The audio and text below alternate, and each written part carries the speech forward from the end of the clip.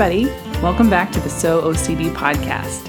I'm your host, Wendy Nunnery, and we are finishing up our season with these next two episodes, episodes 6 and 7, and I'm going to be talking about tips for sharing your OCD and how to start the healing process. Now, obviously, this is going to look different for everybody, but I just wanted to give you some tips to start talking about it, maybe if you haven't, and to start taking steps forward to get what you need to live and thrive with OCD. So that's what we're going to be doing this week and on our final episode 2 weeks from now.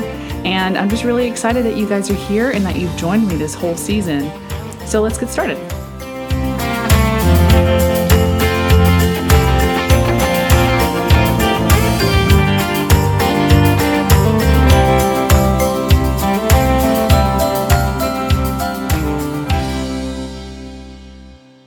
I've talked a lot in this podcast about the things that I wish I knew when I first started dealing with OCD. I didn't really even know that I had OCD for quite a few years. It wasn't something that was really in my vocabulary beyond calling myself so OCD if I was really anal retentive about something. But once I discovered that that's what that was, and once I got an official diagnosis, that was a huge turning point for me in terms of handling my compulsions in a healthier way and just living life in a way that wasn't quite so fearful. I was still afraid. I still get scared. I still deal with that kind of stuff all the time. In fact, last night I sat up in bed and just started crying because I was having intrusive thoughts, and I just had to sit up and sort of let them pass through my head without trying to explain them away or justify or, reassure myself that everything was okay, but just let them be there and just let them go through my head and not try to battle them. I cried a little bit, and I think that that's fine because I needed to. It was emotional for me. I was tired. I am a couple of weeks away from giving birth and hormones are going crazy. So there was a lot going into it. And I knew that in that moment. And I tried my best to just have grace for myself and let those intrusive thoughts go through my head and then just lay back down. And that's something that has taken me a long time to learn. And it's still really difficult at times because you can just feel like your mind is attacking you. And no matter what you do, it won't stop. But I want this episode and the next episode to be an encouragement to people who may be just starting this journey for the first time. Maybe just realize that they had OCD or are thinking that they do and are not really sure, or have been dealing with it for a long time and are finally ready to talk about it with people and finally ready to start moving forward because maybe you've been trying to deal with it for yourself or by yourself for a really long time. And I don't think that that's the way to do it. I think that we were made for community and we were made to share and help one another carry each other's burdens because we can't do this life all by ourselves and we shouldn't have to live with our illnesses all by ourselves either. Yes, we are the ones that are going to have to do the work. And we are the ones that are going to have to make changes in our behavior, seek out help, do the things that are healthy and good for us, yes. But a lot of times, doing those things on our own feels impossible because we need the support and encouragement of others. So that's what this episode is for, and that's what I hope to help you start doing in your life. So the first step I want to talk about, the first thing that I want you to know more than anything else, if you don't hear anything else, is that having OCD and having the thoughts that you have or the struggles that you have does not mean that you are wrong or bad or evil or unworthy of love. I want you to know that right now before anything else. I think we spend so much time trying to understand where our thoughts are coming from when we have OCD because OCD attacks what we love most. Of course it does. It's your brain's way of saying, what's the worst thing that could happen to me? Well, what's the worst thing that could happen is that you or someone you love dies or gets hurt or gets abused or that you do something like that to somebody. I mean, that would be horrific. It's not that that's who you are. It's that your brain is trying to tell you, actually, this is what you love the most. This is what you're most scared of happening. This is what would devastate you. And I don't know why our brains want us to think about those things. But what I want you to know is that intrusive thoughts are normal. Intrusive thoughts are normal for every person on earth. It's just that people with OCD tend to attach meaning to those thoughts. We think them and we automatically assume it must mean something deeper about us. We don't have enough grace for ourselves to consider all of the other things that go into it, all the ways that our brains just latch on to things, the ways that our brains pull information in from so many different sources all throughout the day, all the time, and how our brains process that. So I think, actually, that having intrusive thoughts is evidence of the goodness of your heart. It's evidence of how much you love the people in your life, how much you care deeply, how much those things matter to you. And so when you're having those intrusive thoughts, I don't want to encourage you to have another compulsion where you're trying to reassure yourself, because that's definitely a compulsion where you sit and justify and think and walk yourself through the process and analyze. But I do want to tell you that when that stuff comes into your head, just say, this is evidence that I care. And that is a very good thing. Step number 2 is to start talking to someone, anybody. It could be a pastor, a spouse, a friend, a colleague, a parent, anybody. I don't care who it is, but I think that we need to start talking. That if you haven't shared what you're going through with somebody, you absolutely need to do that. And I know that sometimes that can be really, really hard. In fact, I think that's probably the hardest part of this whole process, is stepping out of our own minds where, we've been dealing with this for some people for months, some people for weeks, some people for years without sharing it with anybody. I know for me that when I started actually talking about my OCD, it was the hardest thing, because here's what I did. I would share a little bit about my intrusive thought, but not everything. Or I would share one of my intrusive thoughts, but not the most serious ones. I was trying to dip my toe in the water, right? I was trying to assess how the people in my life would respond to what I was going through. It's so scary to be vulnerable. It's so scary to be honest, because especially if we're thinking, what does this mean about me? Does this mean I'm terrible or evil? Well, of course, we're going to assume that other people are going to think that too. But what I have found, surprisingly, is that people are way more compassionate and grace-filled than we often give them credit for, especially the people in our lives who love us and know us well. The problem when we don't share everything fully, and I'm not saying you have to share everything fully with everybody in your life. Not everybody deserves to know your entire story. I do think that whoever you choose to share it with, you need to share fully, because if you don't, they're not going to know how serious it is. When I first started dipping my toe in the water and just sharing a little bit, trying to assess whether or not this person would think I was crazy, I wasn't actually sharing the depth of my despair and the depth of my sorrow. So they didn't know that. They didn't know what I was going through. So when I'd tell them, I had this thought and it was kind of bothering me, they'd go, well, you never do anything like that. Don't worry about it. Because to them, it was just a random thought. They didn't know how much I'd been obsessing. They didn't know that it was consuming my every waking hour, and that I was starting to perform all of these compulsions that were taking up hours of my day to keep myself feeling sane. That is what we cannot miss sharing with people. I remember when I finally started talking in deeper detail with people that were not just my spouse. I had finally gotten to where I was telling my spouse everything and talking to a couple of other close friends. But there was still one or two intrusive thoughts that I hadn't shared, because to me it just felt too dark, too scary. It was too much, right? That's what we think. It's too much. It's too much. I can't share this with somebody else. It'll scare them away, or they won't love me anymore. All those are just bullshit lies, okay?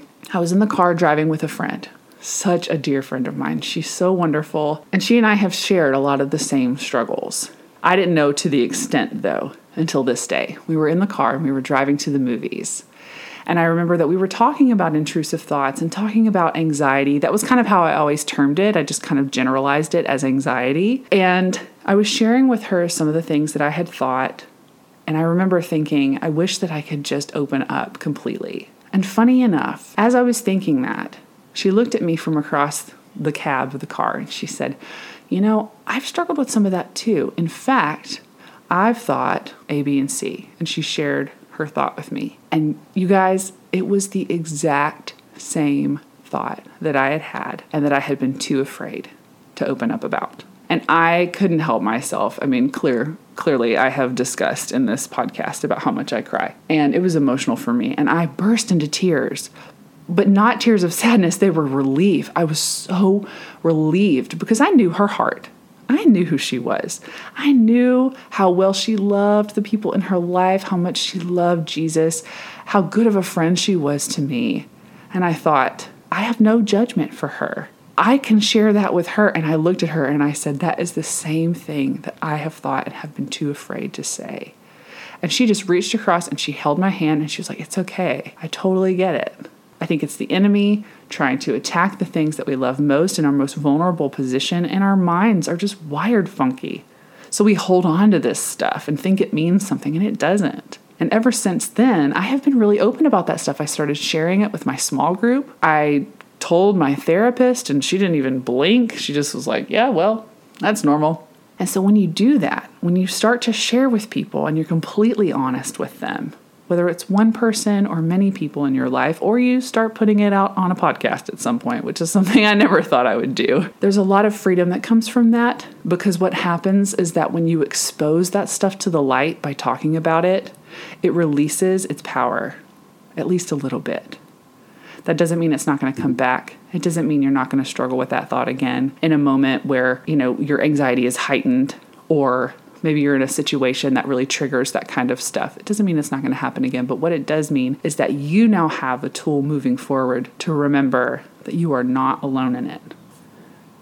So step number 3, I would say, is once you've started sharing this with people in your life, is finding a counselor or a therapist. I cannot recommend professional help enough. I know that that's tough for some people, and I know that that's scary. And sometimes people think it's not going to help at all, but I am telling you right now that it was a lifesaver for me, and that is exactly why those careers and those professions exist, because we cannot do this by ourselves. And there are people who have studied this for years, whose expertise is in OCD and intrusive thoughts and all the different subtypes of this illness, and they understand it. They understand how to approach it.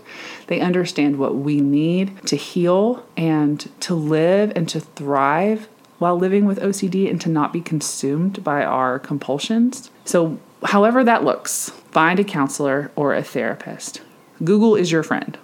Okay, read all the reviews, ask for referrals from friends that you know who've had counseling, or from churches if you have that available, if you're a part of a faith community. And then ask professionals questions over the phone or email. Don't be afraid to ask them for whatever you need. I had a therapist after I had my daughter, Lucy, and she was wonderful. She was a holistic therapist, and so she approached my OCD as a how am I doing physically? How am I sleeping? How am I eating? All of that kind of stuff she put into consideration of how I was handling it. Ultimately, she moved away after about a year of therapy, but at that point I think I had reached a place where I was doing really well, so I was only seeing her once a month rather than every week or every other week. And I asked her for referrals after she moved away. I also got referrals from my church, and they sent me to a lot of different types of counselors. Some of them were faith-based, some of them weren't. Unfortunately, I haven't found another one because they either don't take insurance or because they specialize in general anxiety or anxiety and depression, but not OCD. And I want to suggest that whoever you find needs to be somebody who understands OCD, because this is more than anxiety. It's different. It's a different type of mental illness. So you really need somebody who's going to understand the tools to approaching this particular type of mental health issue. Again, don't be afraid to ask questions. And also, if you go to see a counselor and you're not a fan, don't be afraid to leave one counselor for another if it isn't working. You take the lead here. This is your brain, your body, your health. I encourage you to say, this is what I need, and if I'm not getting it, I'm going to go elsewhere. When I say that, I also do that with the understanding that unfortunately our mental health system is pretty terrible in some places, and I know that there's not a lot of resources available to everybody who might be listening to this podcast. So that's why I'm saying, whatever you can do, wherever you can go, start searching, okay? And I will be praying that you find exactly what you need, and that people that you connect with and you share your OCD with can start maybe joining you in that search and helping you find what you're looking for. All right, step 4 is to become an expert at your own triggers and own them. Let the people that you love and trust in your life become familiar with your triggers. I think I might have shared this once before in a previous episode, but I've gotten to the point where there are certain things that I can't watch. There are certain things that I can't read. I have to be really careful about news headlines and things that are popping up on my news feed on Twitter, even on Instagram sometimes, which is pretty happy most of the time because I try to follow things that just uplift me. But every once in a while, you'll see something on your Explore page that's terrible. And especially with social media, we are inundated with information about tragedies.